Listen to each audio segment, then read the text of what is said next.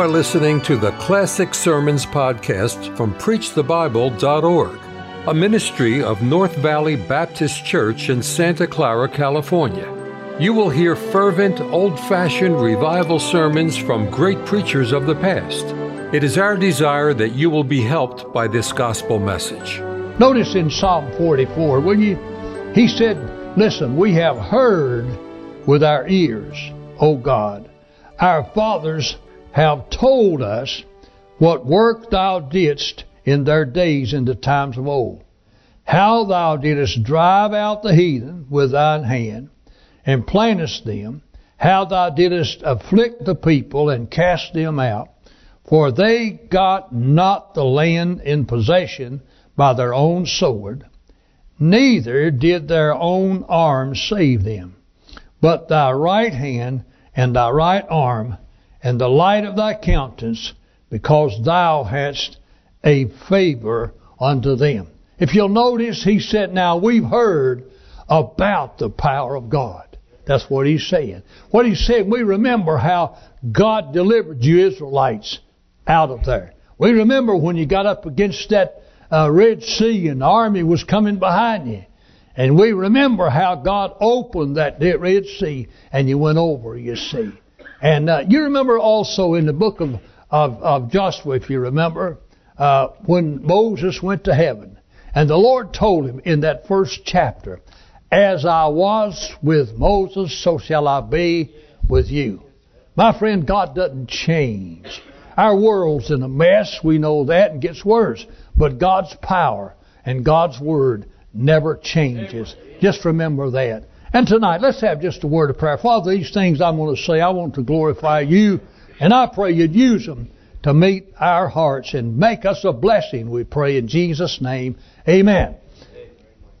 When I was thinking about the old, and I'm not that old, but God has been good to us, so good at Gospel Light for us. It's just amazing, amazing. You said you had any troubles? Lord, let's don't talk about them. Let's talk about the good things. But we've had some great men, and that's what you wanted to meet, that's what you had on your mind. And I just want to mention some of them that you've heard. You probably, some of you may have heard Oliver Green in person. We had him in revival back in 1966. I never will forget it. He was in a 3-day meeting. And the only way I can remember is 1966. He drove up in our yard Monday, Tuesday, and Wednesday. And he drove up in our driveway. And it had the beautiful 66 Riviera Buick. I always thought that was the prettiest car. And he was driving one. That's why I can remember. And I said, brother, he got out of the car. And I said, Brother Green, that's a pretty car. Thank you, Brother Roberson. That's the way he talked, you know. Thank you, Brother Roberson. Thank you. He said, I won a Buick dealer to the Lord and he gave it to me. I said, well, that's great. And then, of course, he said this, I'll just drive it till I win me a Cadillac dealer, like that, and laugh. That is what I wanted you to see. That night, we couldn't take care. We were in our third auditorium. This auditorium would seat with a little wing, I think about 12 or 1,300 packed. And it was packed and jammed, and we got our people to go to the basement and all. And Oliver got up to preach. And this is what he said, the first thing. He said, I can remember, he said, I'm on 125 radio stations daily. And he said, I get right much mail. He said, until he's from Greenville, we know that. And he said, right before I came up here, he said, I answered mail this morning. And he said, I opened a letter from a station that I'm on in California. And he said, they said, now, Brother Green, you're a little too harsh on some things. I never asked him what it was, but I'm telling you what he said. Said, you're a little too harsh on some things. And said, we don't want to have to take you off our station. We want you to think and pray about this and let us know. And you know what he said, Robert? He said, I answered that before I left today. He said, I told them that they could put that station in the ocean out there in California before I'd compromise with it. That's exactly what he said. He was a man that stood true to his convictions. And then he told me something else after the 3-night meeting. Was in my office, And he's the first man I remember carrying Schofield Bibles around with him, selling. And he had some Schofield Bibles. And we went in my office after church, and he autographed one, handed it to me. And then I'd never seen the Schofield Testament at that time. And he autographed one of them, and for my wife, and one for me. And I said, Brother Green, I said, I've got a good Bible. I said, you can't do that. And he said, how come I can't? They're mine. You know, he just tell you right like that. And he said, God's good to me, Brother Bobby. You'll wear yours out, and I want you to get it. We were sitting there listening, folks. Maybe the service had been over 30, 40 minutes on a Wednesday night, and somebody knocked on the door of my office. And I went and opened the door. And there was a man said, is Preacher Green done gone? And I said, no, here he is. And he walked in. He said, Preacher Green said, I got about halfway home tonight. And he said I couldn't go any further. God wanted me to give this to you, and hand him a wad of money. And I said, won't you see? He said, no, I'll leave you fellows alone, and left. And Oliver Green said, you argue me about your Bibles. He said, that man give me more money. And then he told me this. He said, Brother Bobby, I've learned if we'll mind God, He'll take care of us. And he said this, I'll never forget, listen. He said, he went to Tabernacle in Greenville, South Carolina, with Dr. Seidler. He said a while back, he said he had bad health. He said, Mrs. Green and I was at prayer meeting.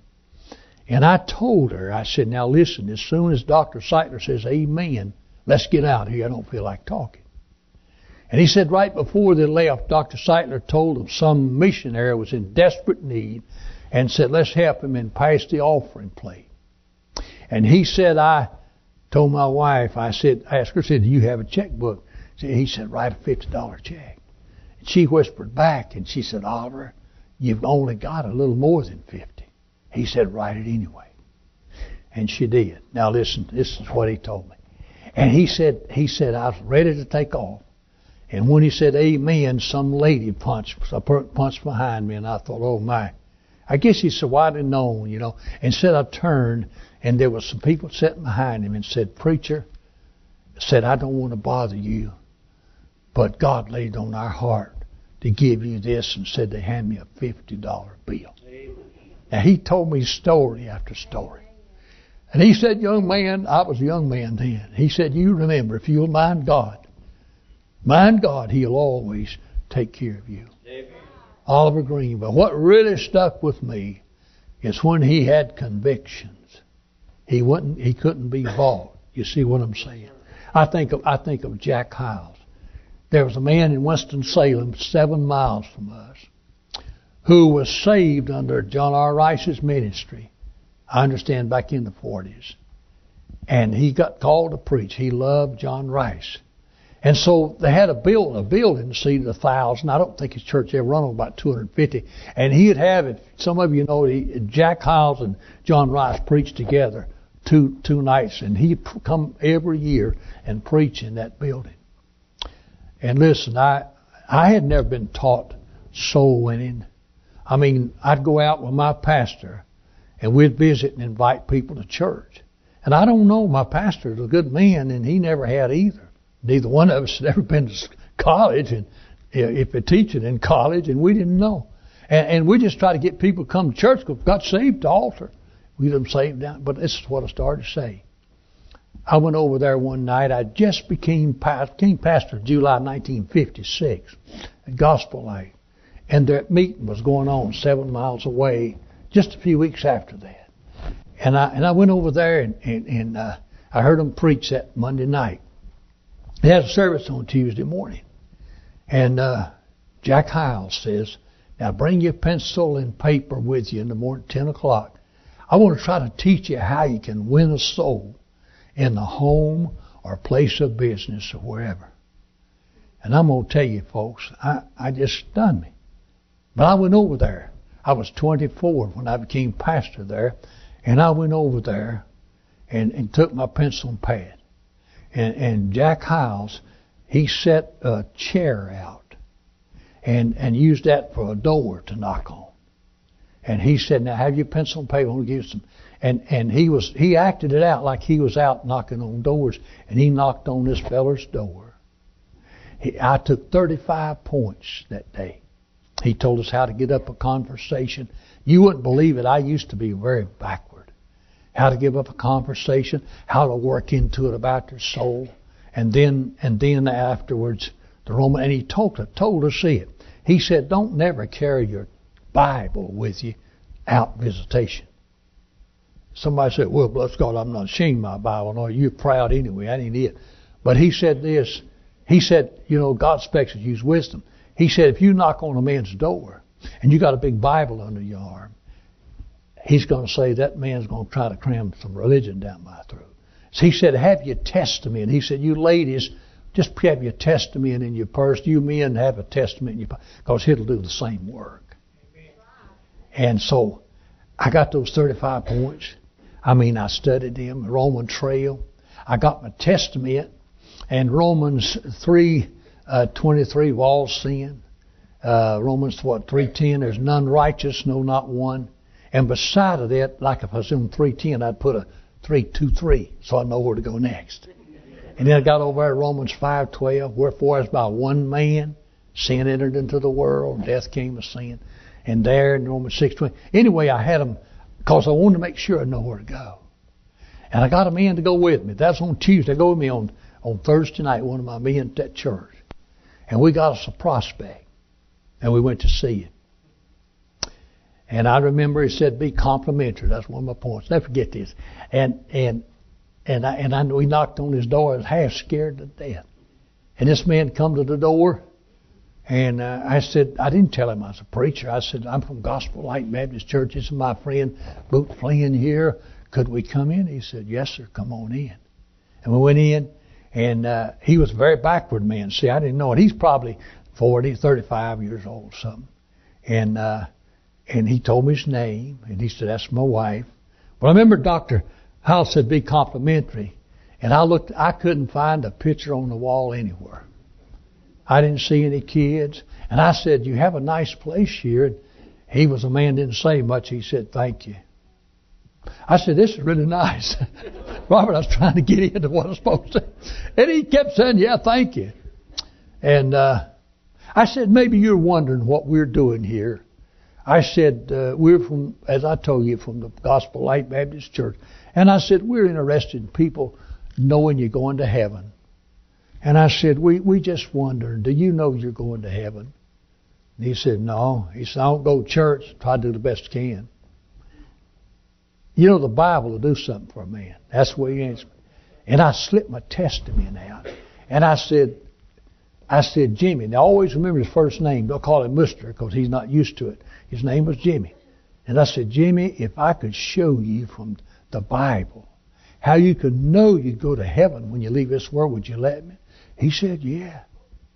And I slipped over close to him, and we went through the Roman trail and all that, And I said, now, how do you feel about this now? He said, according to that, I'm lost.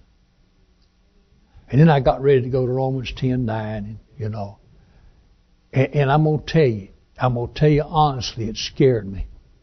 I can remember I finally said, you really would like to be saved? He said, yeah. I'm thinking now if I can get the right one next. And I went on and went through that. Now he introduced his wife to me. Listen, his wife's sitting over there, and come to find out they hadn't been married long, didn't have any children, but I didn't know. His wife's sitting over there. And when we got ready to pray, I said, Jimmy, would you be willing to just have prayer? Whosoever shall call on the name of the Lord shall. And could we have prayer right here and believe that? And he said, yeah. And his wife got up out of her seat. She almost ran across the floor. She fell down on her knees and she said, Mister, don't leave me out. Folks, let me tell you, there's a lot of hurting people in this world need somebody to get there. She said, don't leave me out. I want to be saved. I led my first souls to Christ that night. Television hadn't been out long. And I had a little 55 Chevrolet. The old Methodists used to talk about the second blessing, I got it. That night, we got in that car, and I told old Boot Flynn, I said, Boot, I like this. He said, I do too. I said, I've been told to watch television, wouldn't listen, but it ain't so, is it? We just had a time going back to church. But I'd invite him to church, and I was supposed to talk to him about baptism. I didn't. And they came to church the next Sunday. They was there, Jimmy and Mildred. And after 2 or 3 Sundays, I said, wouldn't you like to join the church? He thought he'd already had. He didn't know. And I told him about baptism. We didn't have nowhere to baptize inside. We'd get a group up and go out in a pond somewhere and baptize. And I baptized him. It wasn't long. I could stop right here and think it wasn't long until he come down the aisle a month or so with a older woman on Sunday morning. He said, this is my stepmother, and she wants to be saved too. I led her to Christ. And then later on, her husband, his daddy, was a truck driver and led him to Christ. And they just worked in church. Maud Spangler done more. Our people don't all know each other. But I'd go in the hospital, and somebody'd say, preacher, I got a card here. And said, can you please tell me who this is? It's got the sweetest thoughts on it. I know. I said, Maud Spangler. And she told me, she said, preacher, I can't do a whole lot, but God's called me every time you call out that hospital list to give them all a card. And God used her, and she's in heaven now. But wait a minute. Jimmy served on my deacon board. We have a rotating board. He's on there 3 or 4 times. He's in heaven now. And his wife, he's been in heaven about 15 years, died with cancer. Mildred later remarried.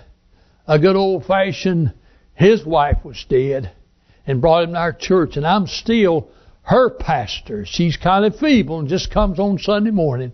And that's been 56 years. I don't know how many years, 56, almost 57 years, maybe 57 over that ago. But I found out right then, that's the greatest thing in all the world. Yes. And let me tell you, folks, if you and I can get stirred up about soul winning, now you just think about it. That's the only thing that's going to be worth anything when we stand to judgment seat. Yet somebody said, I want to leave my kids something good. I had to come up hard. The best thing you can leave them is a testimony to win people to Jesus Christ. I could go on. I had the joy. Back then, we didn't have a lot of houses. And I had time. We had 153 in our church first Sunday. And I'd just go down one door. And, a lot of people didn't work in those days. They had a lot of farmers.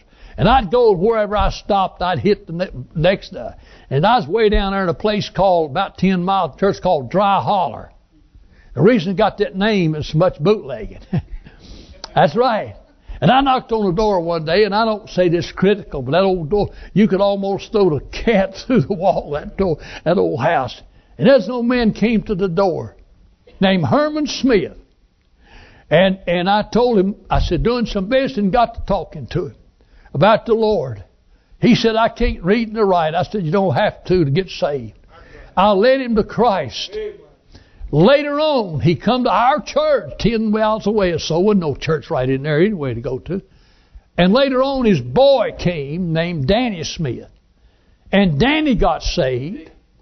And then Danny got called to preach and went to Piedmont Bible College years ago.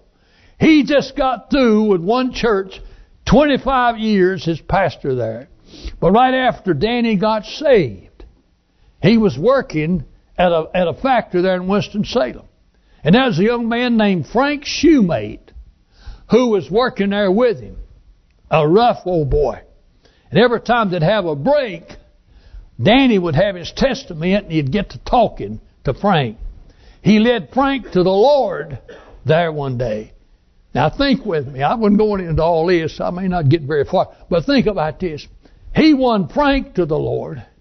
Frank later joined Gospel Light. Got called to preach. And in March, he'll be my assistant pastor for 27 years. Now, you just think about that. You think about it. There's Danny, been pastoring 25 years, about 15 miles from me. It all started because of that old-fashioned dad that couldn't read nor write. bless God, I'll tell you, you want to get rich. And I tell old Frank every once in a while, Danny comes by and he'll say, preacher, thank you for knocking on our door and telling me about Jesus. And I tell him, I say, listen, Frank, I said, you're my grandson. I said, or on down the line, I said, I want his daddy, and now I want him, and now you. And I don't say this boastfully, but you think about Paul. You remember what Paul said? He said, there shall be a crown of righteousness laid up for me at that day. Sometimes we say somebody died. Well, they gone to their reward. No, the reward hadn't come out. And wait a minute, the Apostle Paul is still drawing dividends. Yes, sir. Yeah. He's drawing them on down through the years. And every time that my assistant pastor, and he's a soul winner, and every time he gets saved, I got a little dividend of it. Oh, if we could get our eyes off of things that's just temporal and think about eternal things. This man is going to be buried tomorrow. I'll be honest with you. I cannot. His picture was in the paper yesterday. And his brother and his wife are faithful in our church. And his brother got me to win his sister, and she died. And his brother said, don't you know you won my brother that's going to be buried tomorrow, Steve Calloway. You won the Lord out there in the yard. And I can of the funeral home, and I can just remember faintly. But then I've been on the phone with his daughter from Charlotte, and she said, Preacher Roberson, Dad, and you pray. I don't know it. His daughter's saved. He's got 2 girls. They're married with families, and a boy married, and I'll get to talk to all of them tomorrow, you see. We never know. But I say this, and I wish that my church was as burdened over souls as it was years ago. I really do, my friend. Let me tell you, you can, and we need Bible teaching. Teaching and preaching, the Bible said. Well, let me tell you, when we get away from this thing of our burden for lost souls, our church is going to die. It'll die. I mean, there's nothing to thrill your soul any more than to see an old sinner walk down the aisle and get saved. That's right. Nothing. Somebody's been praying for, and here he comes. Man, that'll make a backslidden Presbyterian almost shout when you start thinking about it. Winning people to Christ. And listen, that's the thing that we need to do. I've told Jack Hiles before he died, I said, if you have a reward in heaven, if I ever have a reward in heaven, you'll have part of it, because you're the man that taught me how to win people to Jesus Christ. And let me say, preachers, I think I haven't had one in a long time, but I think it'd be good for us to have a lesson once in a while. I think people's wondering. Now, your testimony is the best thing. If you're working with somebody, well, no, boy, he's in heaven now. Don't misunderstand me. He couldn't talk plain, couldn't read much, but he got a burden for souls. And he kept telling me about a man he was trying to win to the Lord. Now, he said, give him some scripture. And he knows he's lost. And I'd give him Romans 10:9, confess with your mouth Jesus the Lord and believe. And anyway, I was leaving one day. I had to hurry, and here he come pull up the driveway. And I said, Marshall. And he said, Preacher, I ain't going to take much time. But he fessed him. He couldn't even say confess. He said he fessed him. I thought, fessed who, what? I said, what you mean? He said, you know that man I've been talking to, I work with, and said down there, we went to the restroom, and it kept on, and I told him, you said, if he had fessed with his mouth, Jesus, and believe in his heart, and you save him, and said, he fessed him yesterday. I said, well, praise God. Yeah, God will use you. If you're too smart, He don't need you. But He uses people who's humble and right and winning souls. I think of Jack Hiles that way. I think of Oliver Green. Let me give you one or two. I think of John R. Rice. He preached for us a few times. Boy, if you ever heard a man preach on prayer, he preached on prayer, didn't he? Dr. Rice, he wasn't dynamic, but he wore his glasses like that all the time. I don't know where maybe he read here and looked there. I don't know. But he'd look at you. I remember him making a statement one day. He said, now you get old self nailed to that cross. Nailed to that cross.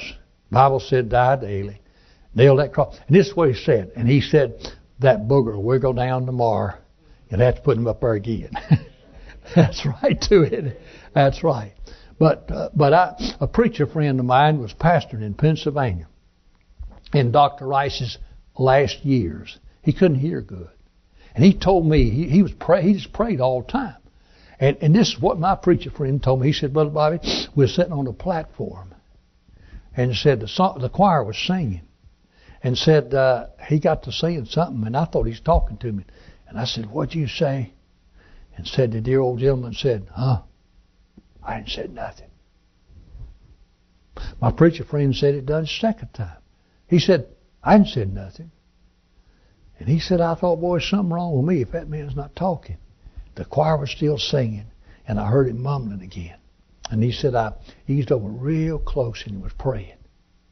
He said, Brother Bobby, I think he stayed in an attitude of prayer. That he didn't realize he was praying. Pray without ceasing. That's another sermon. But I think of John Rice. I think of a man, a soul winner, yes, but really a praying man. I could talk to you for an hour about Lester Roloff. I had the joy. I'm not going into the flying. Well, you know, they talked about it. I had joy flying with him 3 or 4 times. You know, Lester Roloff didn't eat junk food. He, I think, had problems growing up, and anyway, he eat right. He didn't eat junk food.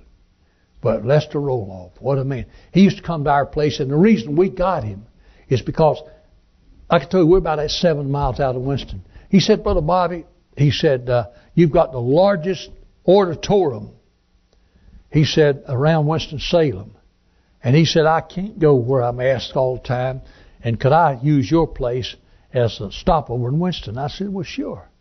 So that's why we'd get him, usually it's on a Thursday night. And our building now, our other building, you've been to our church, our other, I call it the teen building now. Like I said, I think it received with the wing and all about 1,300. We couldn't hold them when Lester Roloff was there. He would come, and he'd bring the Honeybee Quartet with him. You know, I'll tell you this right quick. Oh, this thing too about him. He run in he was so busy. He was so busy. And one night we sat down. I just opened up the service, let our song leader lead song, and I'd cut up with him. I said, now the old prodigals, come home. Come on up here, Brother Roloff. He just take the service. Now he said, the quartet sing. That's the girls. They started singing, and me and him was sitting on the platform. And Robert, he's flipping through his Bible. And they got through singing 2 or 3 songs. He said, sing another one. He kept flipping. I thought, he's got a problem. And he done it twice. He said, sing another one. Well, they sung another one. And then he got up and he could giggle like nobody'd ever heard. And he said, I don't have a sermon. That place was packed. He said, but God's got one. And if he don't let me in on it, we'll have a song. Come on, girl, sing again. And sat down. And he got up that night in the 78th Psalm, and I never heard him preach any better in my life. He just stayed so busy. I think he just, here I am, I got to preach. If I've ever seen a man walk by faith, he did. But I'm going to tell you this, and I'll move on. Some of these days I'll tell you about some of them flying times we had together, and how he used to scare me. But anyway, what a man of God. What a man of God.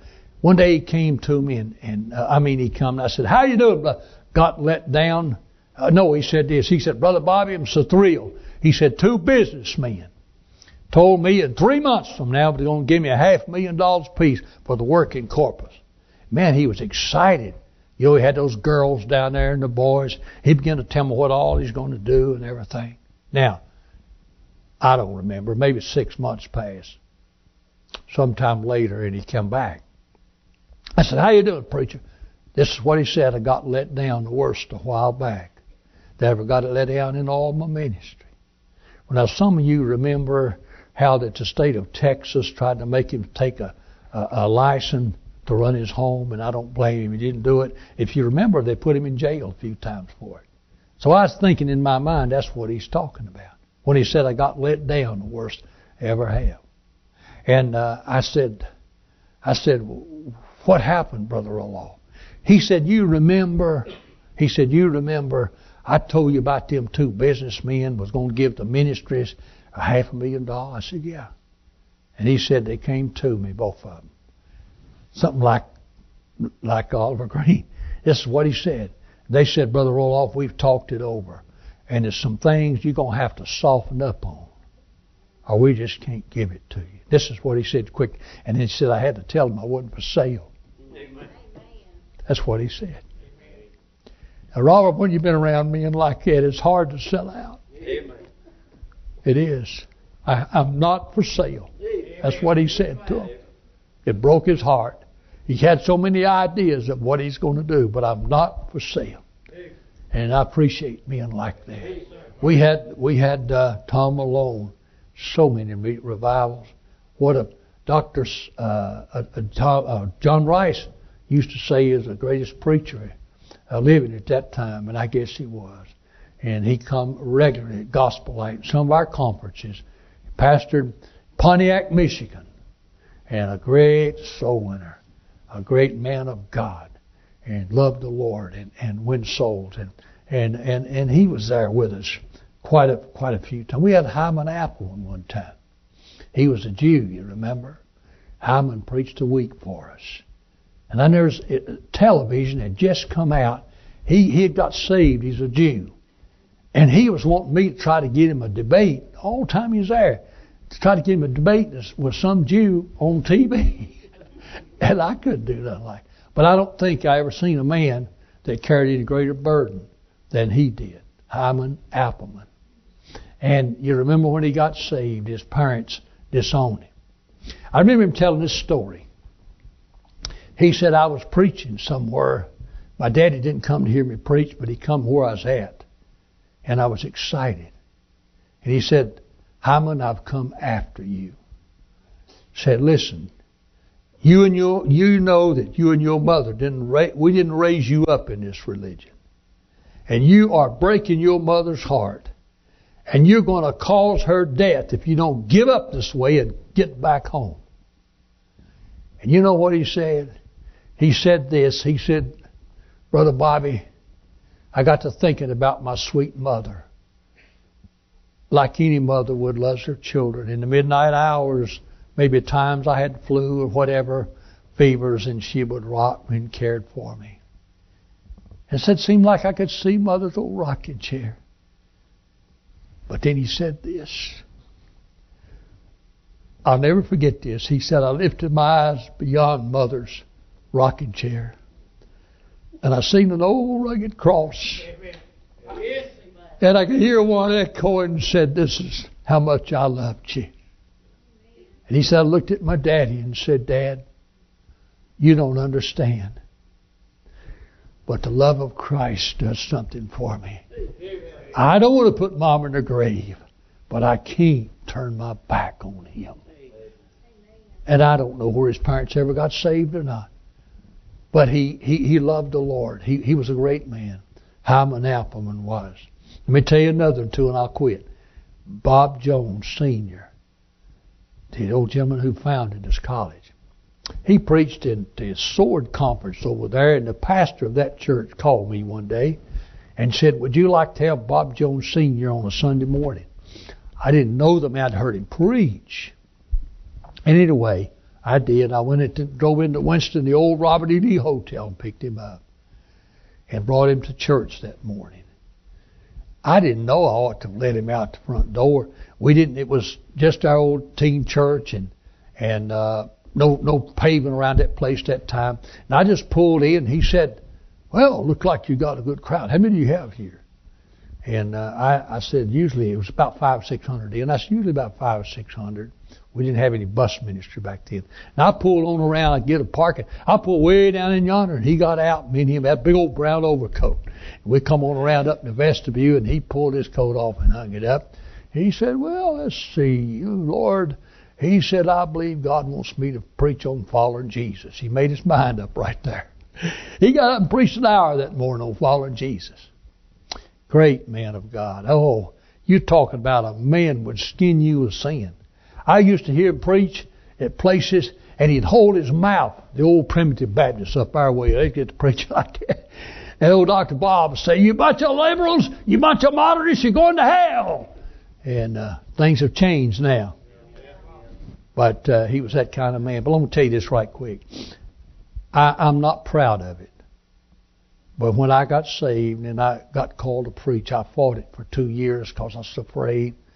And And nobody in my little church had been to college. You know what they used to say, them old men?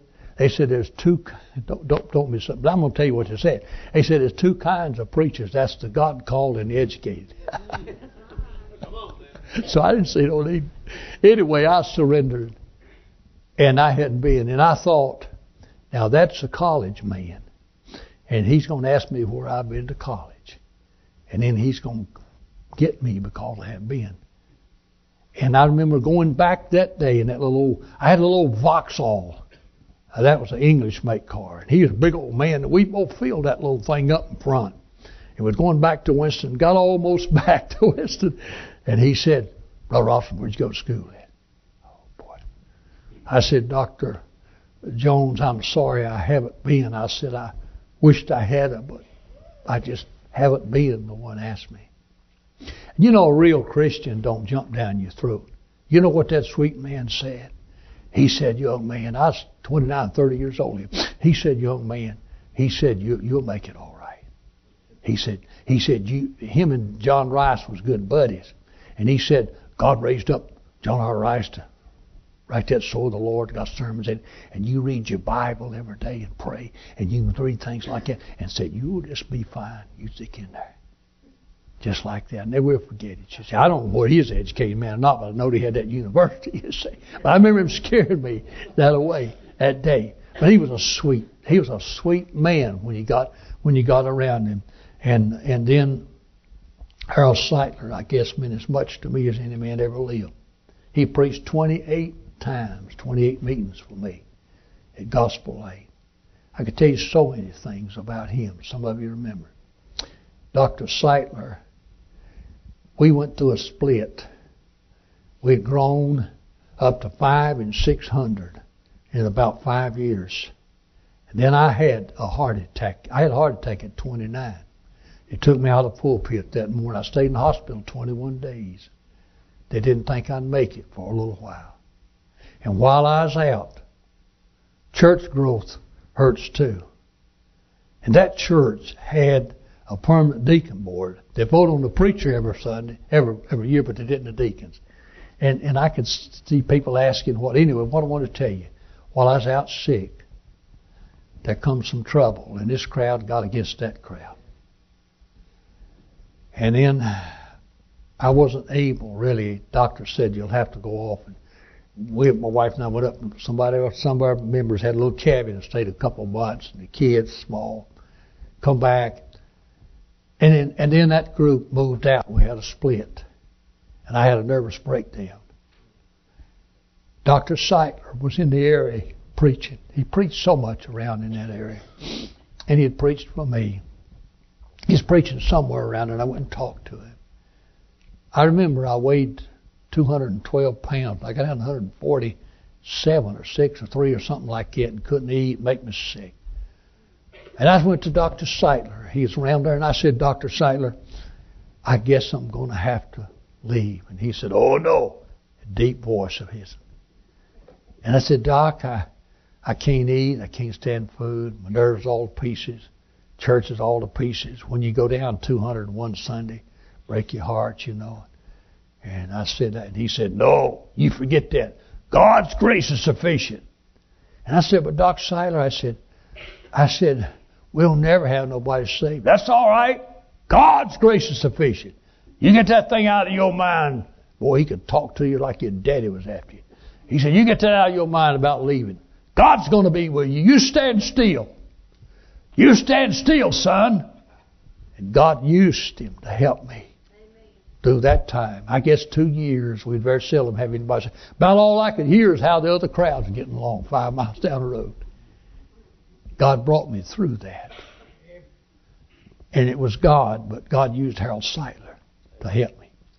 And then when we built the big auditorium now we're in, that's before we went in that.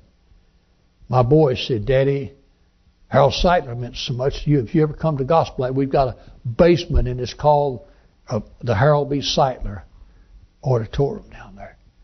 How he helped me so many times. So many times. And God helped me. And I want to say this, you're not preachers, but you may be going through a tough time. But I found out, I don't know much, but I found out one of the hardest things is waiting on God. If we wait on Him, He'll fight our battles. I've tried to fight Him, and I make a mess. You remember over there, go back there to Exodus 14:14. Now you think about this. Here's that Pharaoh's army. If you go out in there, you're going to drown. And God says, stand still and listen. And God says, the Lord shall fight for you. Exodus 14:14. The Lord shall fight for you. Hold ye your peace. He fought, didn't he? He opened it up. And how many times will He do? I've seen God over and over solve problems that I'd lay and wonder what I was going to do and couldn't sleep. And just wait, and you'll see God work that thing out.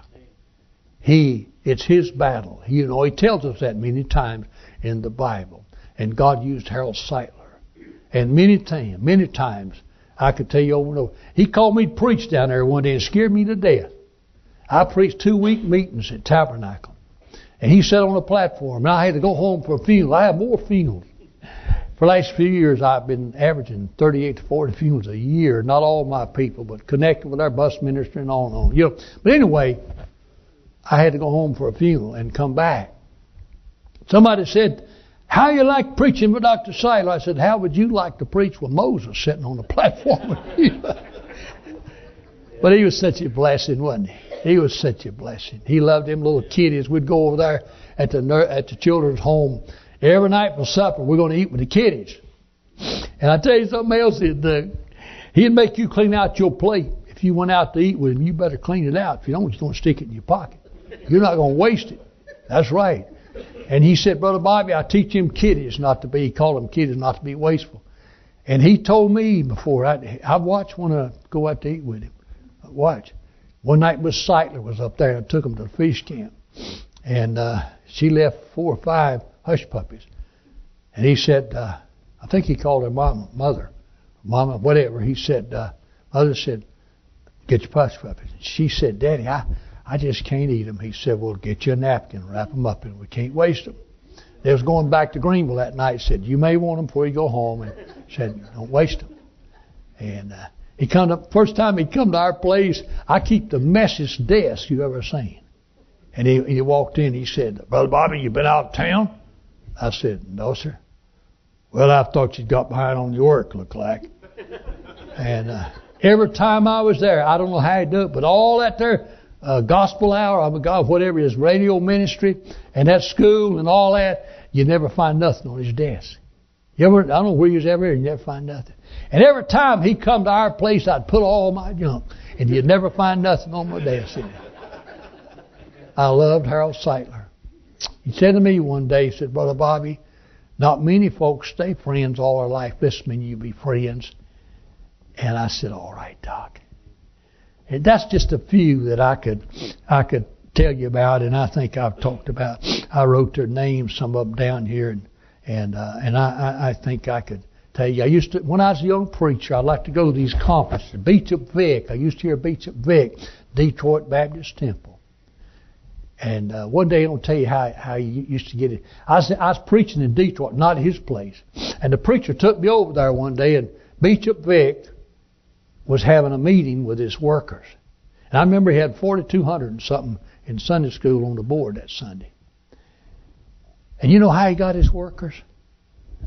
He had asked a man, he said, would you teach a Sunday school class? Get out here, here's a room, build you a class. And if that man got up to 150 adults in that class and stayed 150 for so long, he'd take him off his job and put him, he said he approved, he'll work. That's pretty good. Really, that's pretty good. But, folks, this is sad. Detroit Baptist Temple's not there no more. Jack Hudson, who pastored 100 miles from me, Northside Baptist in Charlotte, is gone. And that's what tears you up when a man my age. And I just want to encourage you people here. Don't let the world system go in. You don't have to fight that, but you just stand true to God. Old time religion is the only thing that counts anyway. People getting born again, getting saved. And I've just shared some of these with you tonight that have been a blessing. And I never thought about it back in their days when it was at Gospel Light. But I look at them now, and I think about things that is said and done, and I want to stand for the old past. And I believe you do. Let's have just a word of prayer. Thank you for listening to the Classic Sermons podcast from PreachTheBible.org, a ministry of North Valley Baptist Church in Santa Clara, California. To listen to many more powerful sermons, visit our website, PreachTheBible.org. If you enjoy Christian music and programming, visit knvbc.com for Christian music you can trust.